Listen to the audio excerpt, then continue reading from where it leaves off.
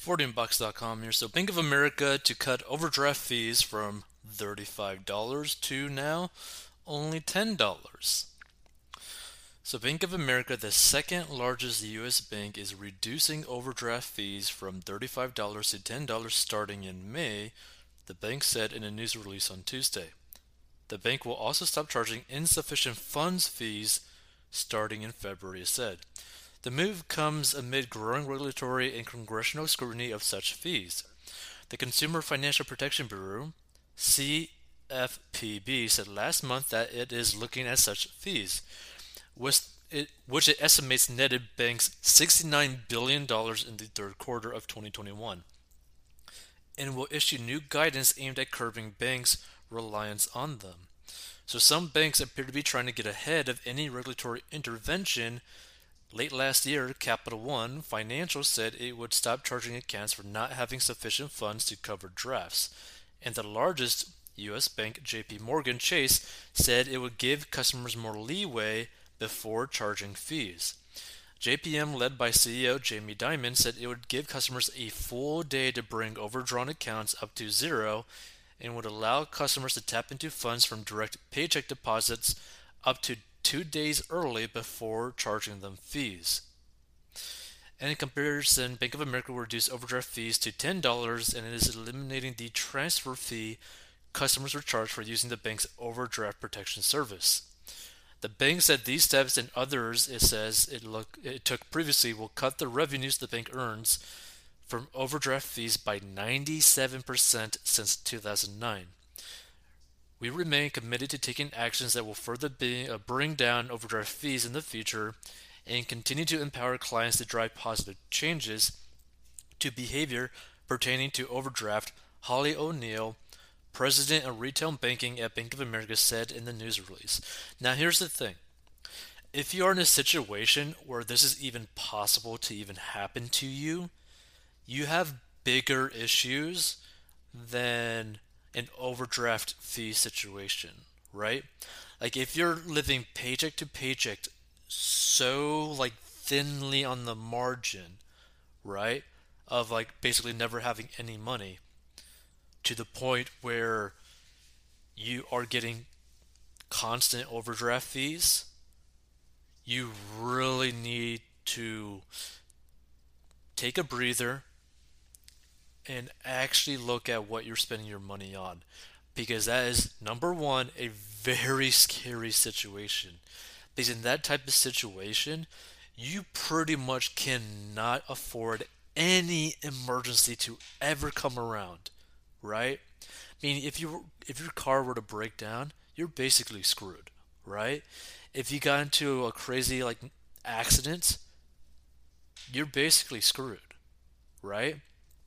If, potentially, God forbid, something happens to one of your family members and you like need to go see them and like go help them out and like maybe potentially like save their life by getting there soon enough, you might not even be able to do that, right? Like it gets into like a really dark and sad situation if you're consistently getting hit with overdraft fees. Because at that point, it's not just on the bank, it's also on the individual, right? Now, I understand in those small circumstances where you're getting paid and then basically well, here's the thing that people don't really know. Banks will sometimes purposely reorganize your charges to try to make you overdraft, right? So I want to like say that like some banks will literally try to screw you over by changing the timing of when they process your charges, right? So for example, you could have like $100 in your account, right? And you know that you're going to get paid in like exactly 7 days, right? So you end up, you know, spending the $100 because you know you're going to end up getting paid within 7 days, right? But they might hold off on actually processing that charge till like 10 days. Meaning between that 7 and 10 day period, right? Actually, no, I should like say that, right? Because basically, like the way that they do it, right? Because I completely screwed that one up, is that basically they will potentially hold off on like charging you timely, right?